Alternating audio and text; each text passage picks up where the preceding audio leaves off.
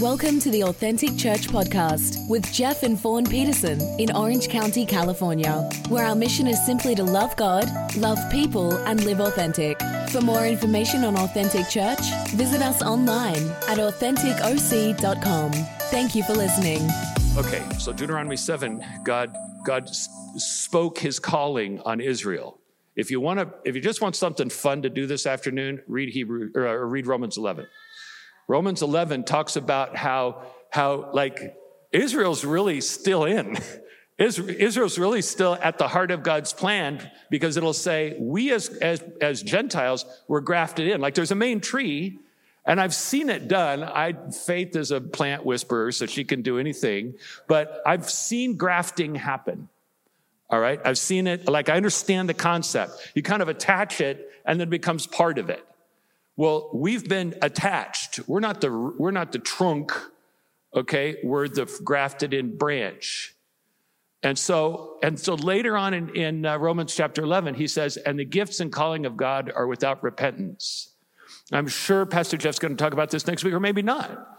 But what we have to keep in mind is that the gifts and calling of God are without repentance. God's given you gifts, and there's a calling on your life. And you can kind of walk in it or not.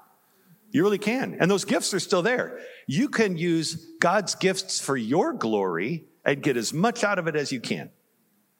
Using God's gifts, and some of them are about gifts of influence. Some of it's about the gift of making money. Some about the gift of communicating. There's lots of gifts. But if you use God's gifts for your glory and use them so that you can get what you want, think of it like a slice of orange. We have a great Valencia orange tree in our backyard. And it usually bears twice a year. It's kind of crazy. And it is the juiciest, most wonderful orange tree. It really is. I love now, Valencia, so it has seeds. But I love this, you know how you quarter an orange and then put a slice in your mouth and you kind of got that little orange mouthpiece? All right, you start sucking on it. Oh, man, that's so good. Using God's gifts for your glory is like that orange slice in your mouth. Get as much juice out of that as you can, because when you're done with that, you just have this orange peel in your mouth. But if you will use God's gifts for his glory, then that's where the anointing comes, and that's where the juice never ends. To overflowing, abundant life. He came that you might have life. He could have stopped there. I came that you might have life. And that would be like, whoa, that's so great. But he said, I came that you might have life, and that more abundantly. Rivers of living orange juice, rivers of living water is what he wants for us. Or take a drink out of the cup that will run dry. And that's what your pastors, that's what this church is about. That's what those of us that call on the name of the Lord in other places are about. So what's needed right now is moral courage. What's needed, there's a lot of courage. And the soldiers and the people of Israel and what's needed is moral courage, and the leadership of Israel and the leadership of the United States and the leadership of other people to stand against evil. It takes moral courage to stand against evil and to sustain that stand until the work is done. Because here's the thing. I was a professor, as Jeff said, for a long time, and I taught theology and ethics. So for 25 years, I taught undergraduate and graduate students that the responsibility of a civil government is to protect their citizens from the inside with a police force and from the outside with an army. This is Israel has a morally legitimate claim to do what it's doing. It's not collateral damage. There's some terms here that people are bandying about. One of them is proportionality. Don't fall into the proportionality, because you're talking about this is complicated, but I'm going to say it and then work with it. You're hearing people start to kind of push on, well, we need a proportionate response. Proportionate to what? There's an existential threat against the state of Israel. So the proportional response is to protect themselves against the existential threat from all around, meaning they want Israel gone, not just controlled. And Israel has a right to defend itself. That's like in the history of governments, that's legitimate. And so Israel has a right to defend itself. Don't fall into the proportionality trap that you're starting to hear on TV and other places, because they want to limit them. They have a responsibility. Hamas will not stop coming after Israel. They've demonstrated that. Their goal is just. I don't know if it's righteous, but their goal is just. And so as we start to see what's unfolding, it takes moral courage to follow through on a moral cause. And that's what we're praying that we'll see. My father-in-law didn't like me. I mean, not at first. I told you that we've been married for 44 years. I adore this woman. And I did from pretty early on. It was really clear, okay, that she had my heart. She had my heart right away. And as such, Faith is just a little older than I am. So, you didn't technically need to, and by the way, that's so intimidated me. Like the first time I went on a date with her, I wasn't going to come on my little white Opel Kadett that got 50 miles an hour, had a 1.1 liter engine. I had a friend that had a motorcycle with a bigger engine than my car. So I borrowed this was 1979. I borrowed a red 73 Camaro to take her out. All right. And he said, what are you doing? I said, well, this is a real woman. I mean, anyway, so it was a while. We had been dating a while before. Her parents lived up in Oregon, on the coast of Oregon, a place called Reedsport, and south of Florence. And anyway, so we were going up there, and I was going to literally meet the parents. And we knew we were heading toward marriage, and so this was an important thing. And it was kind of an interesting thing. It wasn't so much about asking him for her hand as to do things the right way and present myself and say, we're going to be a family, okay? And if we're going to be a family, we ought to get to know each other. Now, I put it that way because there are different times, and there are different ways to do things in different families. For our family, that's kind of the way it did. But the point that I'm saying is, he knew that I was a Pentecostal, and he was not. It wasn't that he didn't like my looks. I was breathtakingly handsome then. It wasn't, I was heading into ministry, and he'd grown up in a Christian family. He had gone into the Marine Corps during World War II. He was, Glenn Widmark was tough as nails, and he brought that tough as nails World War II. He was on Guadalcanal 6 months after the initial invasion.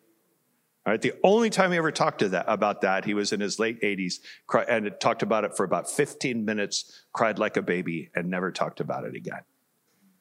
All right, these people were missionaries, man. They were faith missionaries. Faith was born in Alaska, in Juneau, where they had planted a church. They were missionaries for the Nazarene Church, planting churches out on the Aleutians. He was tent making by fishing for salmon. Okay, like wherever the Lord would take him, we're going. All right, during the Vietnam War, he got a Class A press pass and went to Vietnam and could jump on any helicopter just about going anywhere with a press pass. And for the rest of their life, servicemen and women would come to their house in Oregon, whom he had led to the Lord in all these places. I mean, this is amazing. This is how Faith grew up. In the late 50s, I don't know if you've ever heard of World Vision, but the founder of World Vision, Bob Pierce, Faith used to call Uncle Bob, okay? And Faith and her family, her three sibs and parents went to Taiwan and then Korea for 6 years total, building hospitals for World Vision in the mountains of Taiwan and all these places. By the way, Faith's life is so much more interesting than mine. But here's the deal. He'd gone to a Pentecostal church one time, and folks realized that he didn't speak in tongues, and so they said, well, let's have a prayer time. And they laid hands on him, and really laid hands on him, and started praying for him and kind of shaking him until he spoke in tongues, and it just totally turned him off. Completely turned him off to the concept, because he was already not in a full gospel church, and this didn't do any good. So here comes his daughter with this Pentecostal And it was like, oh my gosh, what's going on? So he decided he's going to see what I was made of. I told you that. So they had over at Faith's grandmother's house, they had a little garden, and he was a beekeeper. He had I don't remember how many, say 5 bee stands. You know what the big boxes that bees are in? So he says, come on, let's go on a Saturday. He says, come on, let's work with the bees. And so I said, sure, okay. I did not like bees. All right. So I get there and I'm looking around for like the hazmat suit. You know what I'm talking about? Nothing. Plant whisperer. He's a bee whisperer. Okay. So he says, come on, we're going to go work the bees. And the dude would reach in and grab the honeycomb with like an uncovered arm, would reach in. I've seen YouTube videos of this, but this is much more terrifying in person. And bees all over the place. And he just said something to me that stuck with me. Since that moment, I'm not scared of bees. He says, they know they're going to die if they sting you. So just don't swat at them, and they won't sting you. That's probably not true. Okay, I'm not sure what self-awareness a bee has.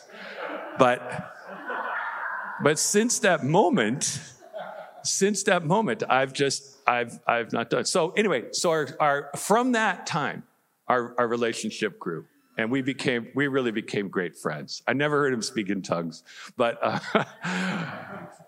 he loved coming to our church, and we loved spending time together. So he gave me a book not long after that, actually, a little tiny book by Chuck Swindoll called "Intimacy with the Almighty." Like it's just, you're right? Okay, so it's a little, I remember it's green. I went up to my office before we came here and tried to look for it. And it's really good. It would be a small pamphlet, but it has a hardback, so it's one of those kind, right? But and so it was so good, and I actually read it, and I did the whole thing. I'm going to say 15. It could have been 20 years later. 20 years later, I pick it up again, and the page opens. A page opens I'd never seen, and Glenn, my father-in-law, had written an inscription, and I found this inscription. I mean, he was still alive. But I found this inscription, and isn't it funny how something that comes right at the perfect time? And the book is Intimacy with the Almighty. And this inscription, and I wanted to read it to you, but I can tell you what it was. And he talked about an evangelist that he went to see in South Korea at about 1959 or 1960. And this evangelist said something that he never forgot.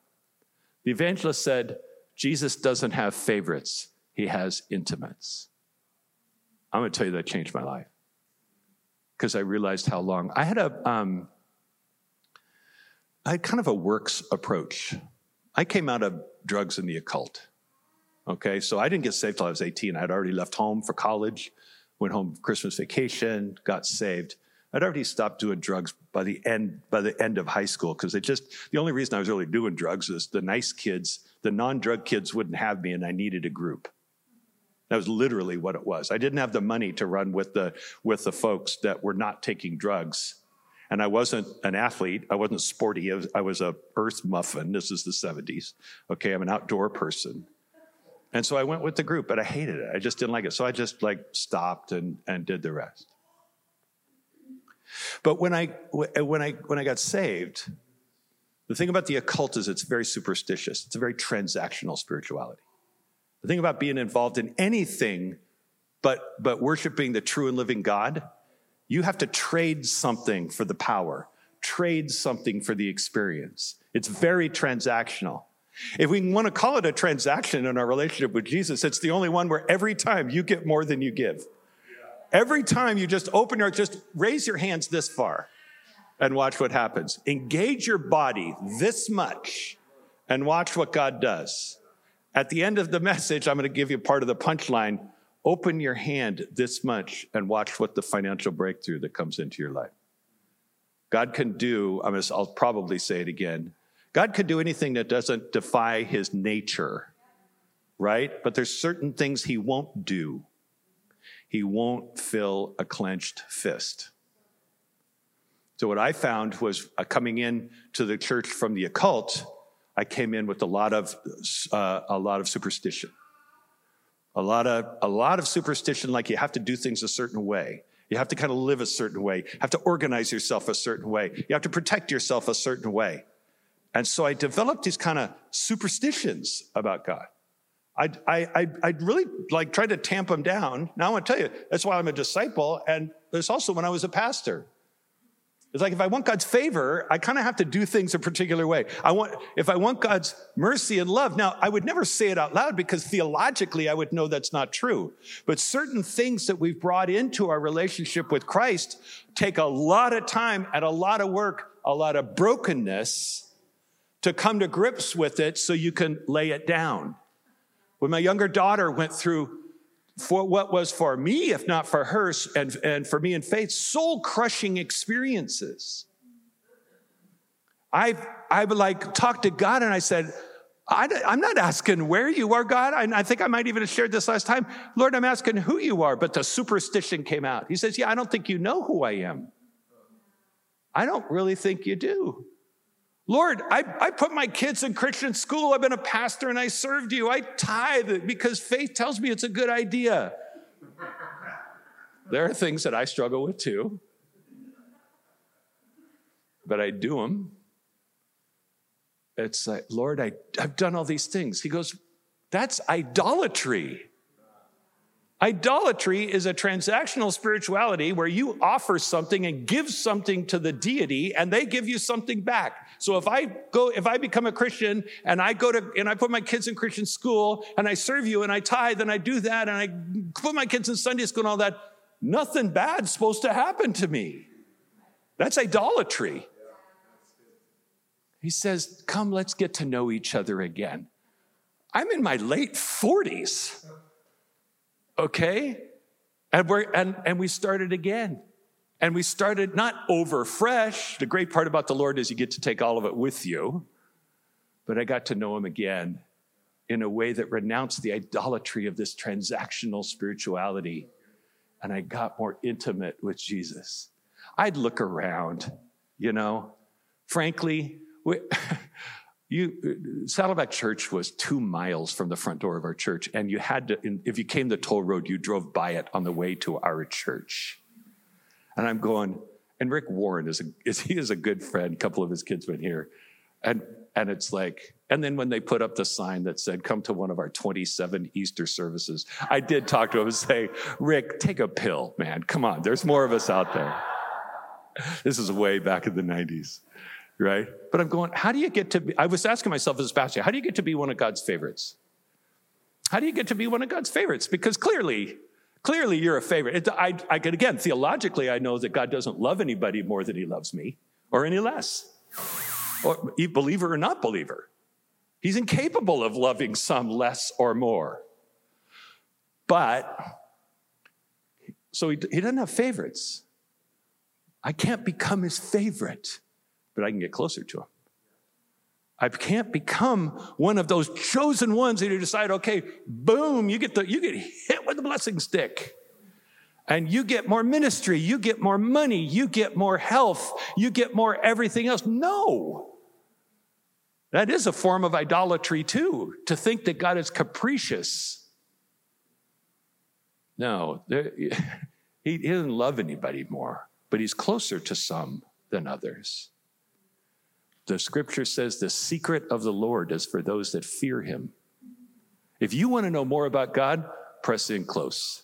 If you want to know more about God, let's let our lives, not in a superstitious way, but out of love and a desire to draw closer, seek to please him in everything that we do.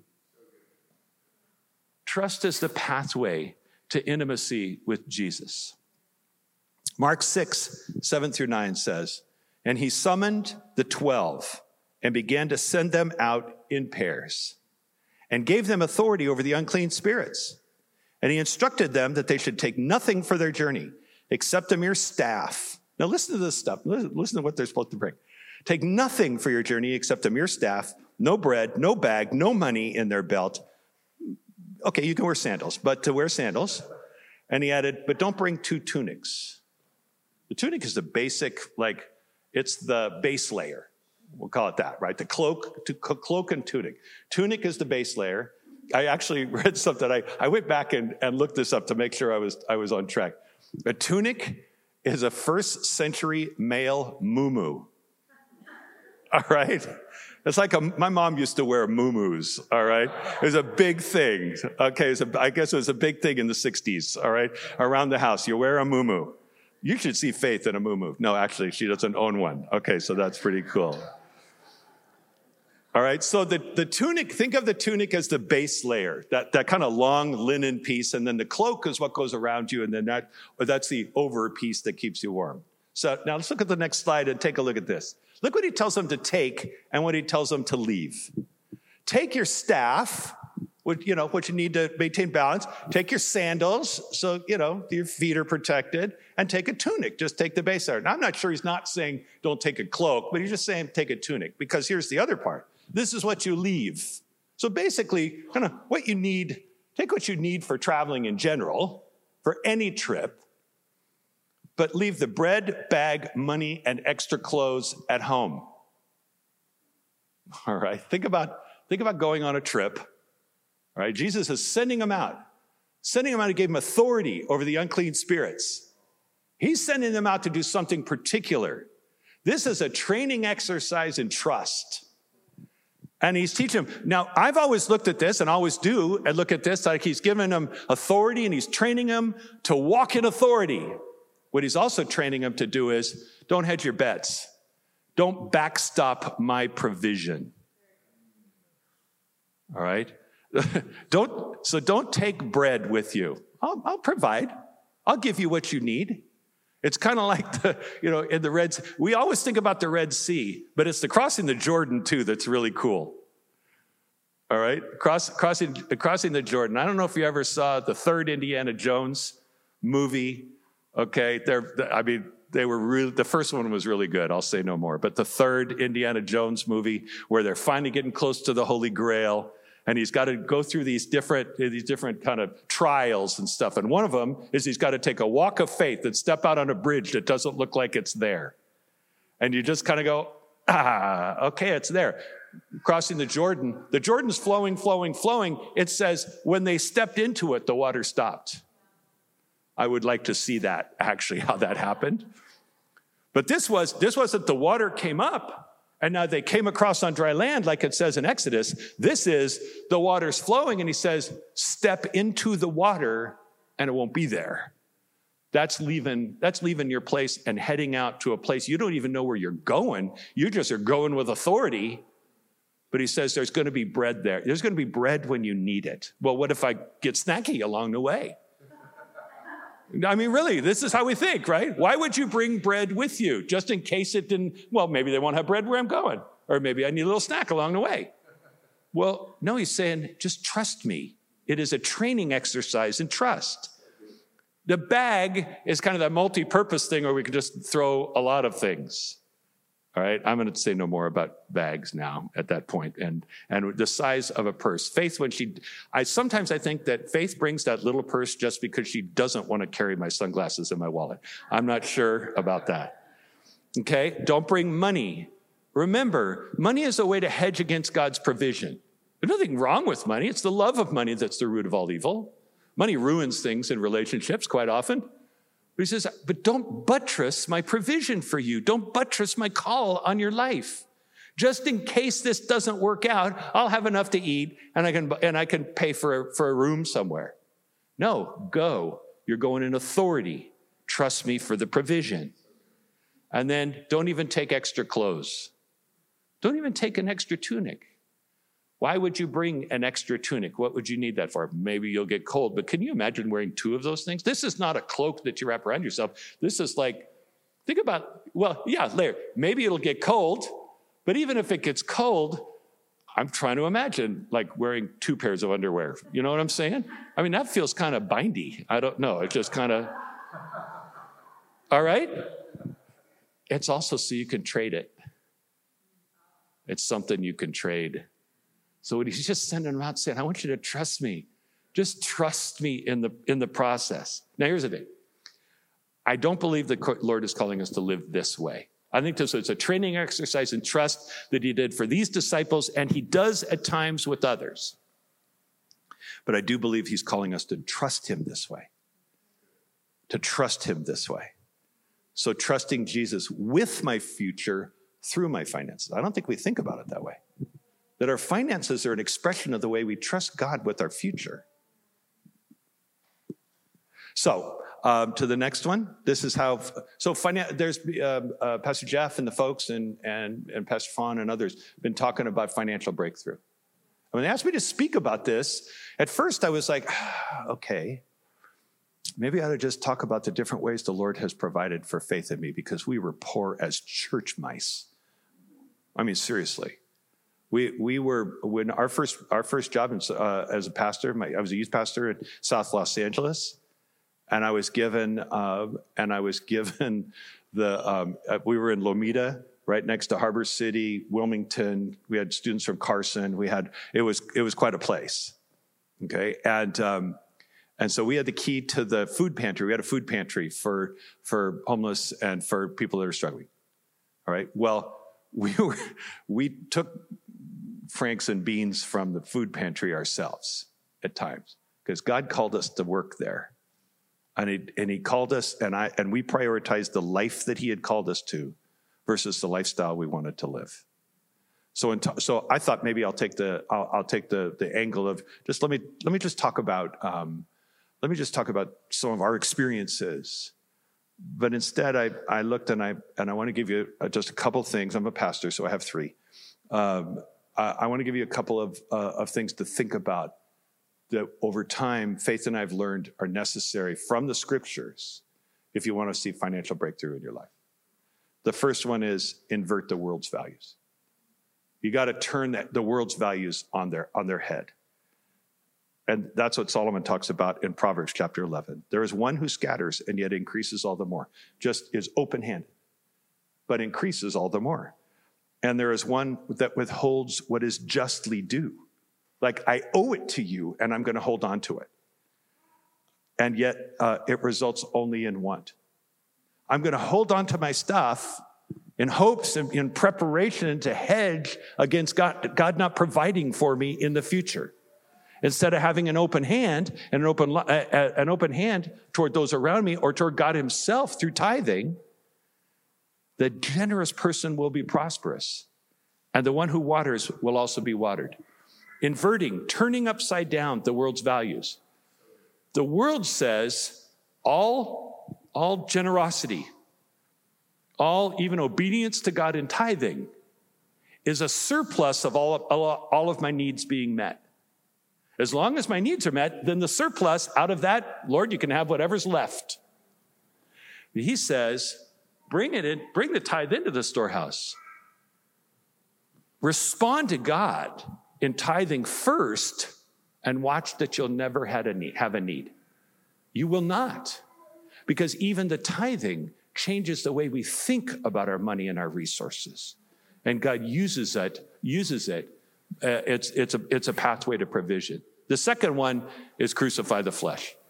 This is the deal. This is tough. All right, we're familiar. If you're newer to the faith, we use the term flesh. That's our old nature. That's the part inside of you that's saying, yeah, that's trying to still drive you towards sin. Still drives us towards selfishness. The flesh, the best definition of flesh I ever heard was, it's the internal drive to satisfy me at the expense of everyone around me, so that my needs come first. And Paul says to the Galatians, crucify, those who belong to Christ Jesus have crucified the flesh with its passions and desires. You can't cage it. It doesn't stay in a cage. You can't control the flesh. That old nature is stronger than your will. You have to nail that sucker to a cross and kill it. Every pound of the hammer into the nail of crucifying your flesh, it's screaming at you, stop. Stop. You are not going to have enough. You are not going to be able to do the things. You are going to be alone. You are going to be on the street. That is a lie from the pit of hell. Okay? David said, I've never seen the righteous forsaken, nor his seed begging bread. That's faith in my... That church mouse thing didn't just stop because I decided to keep being a pastor. And I decided to put the call on our lives first. The two of us did. and then put lifestyle things to follow. To seek first his kingdom and his righteousness. And all those things would be added. We were married for 13 years before we were, by God's grace, able to buy a house. And that came because this thing was an absolute wreck and full of cat plates. Like a cat plate. No, like literally. The woman that owned it, who died and left it to the church, she wasn't a cat lady like there weren't 100 cats. There were 100 cat plates, little plates like this, all in little holders, and they had little different things. I promise you, I was walking through one night, and all of those cats were looking at me as I was walking by. It was creepy. All right? And it was a wreck, but God provided for a way for us to do it. 13 years. All of our friends are moving to Moreno Valley, doing all this stuff, going out, which then was a bummer for them, but moving in different places so they could own a home. We said, God, you've called us to Orange County. Gulp. We're raising 2 kids in Orange County, and you've called us to be here and to serve you. So these other things that we want will have to wait. And the Lord provided them. And the Lord has provided all of our needs according to his riches and glory. He really has. Okay, I make decent money as the president of a university. I'm just going to tell you that. But he trained us when we had nothing, how to be good stewards when it came along. So finally, but here's what we had to do. We had to nail our flesh to the cross so that we wouldn't step out of our ministry, so we'd stay ministering to the people that God called us to, so we would be able to pursue the call in our lives. And then finally, financial breakthrough comes when we trust Jesus enough to make space in hands and heart for God. Given it shall be given to you. It will pour into your lap in good measure, pressed down, shaken together, and running over. You know what this is about? This is like a basket of grain. This is a basket of grain that's sitting on your lap, and you're shaking it. You know how you shake stuff and it settles down? Then you pour more in. Shake and settle down. God just keeps pouring it. He just keeps pouring it. When we make space in our hands and heart, remember, God chooses not to fill a clenched fist. When we open our fist to the Lord, when we open our heart to the Lord, by your standard of measure, it will be measured to you. We need to be open. We need to trust God with, and then the final slide, if you would, once again. Jesus doesn't have favorites. Financial blessing is not a sign if somebody's God's favorite. Financial resources could be a sign that some people are using God's gifts for their own glory. And they're accumulating the things of this world, which will rot, the scripture says, which even before they die will turn into gravel in their mouth. Some people say, well, they couldn't be happy with all that money. Yeah, well, I'd be willing to try being unhappy. All right. But that relationship with the Lord, there's a promise of provision. There's the intimacy that we have. And final slide, please. There's that intimacy that we have when we come, or that may be the final slide. Okay, it's basically the first one again. Oh, there it is. Thank you very much. He doesn't have favorites. Press in. I got to tell you, this is not, there's no formula except what the scripture says is true. The trust is the pathway to intimacy with Jesus. The trust is the pathway to financial breakthrough. It's only as we trust him. It is counterintuitive. Your flesh is screaming not to do it. It's hard to open a fist that's been closed for so long, it feels like the muscles have atrophied in that position.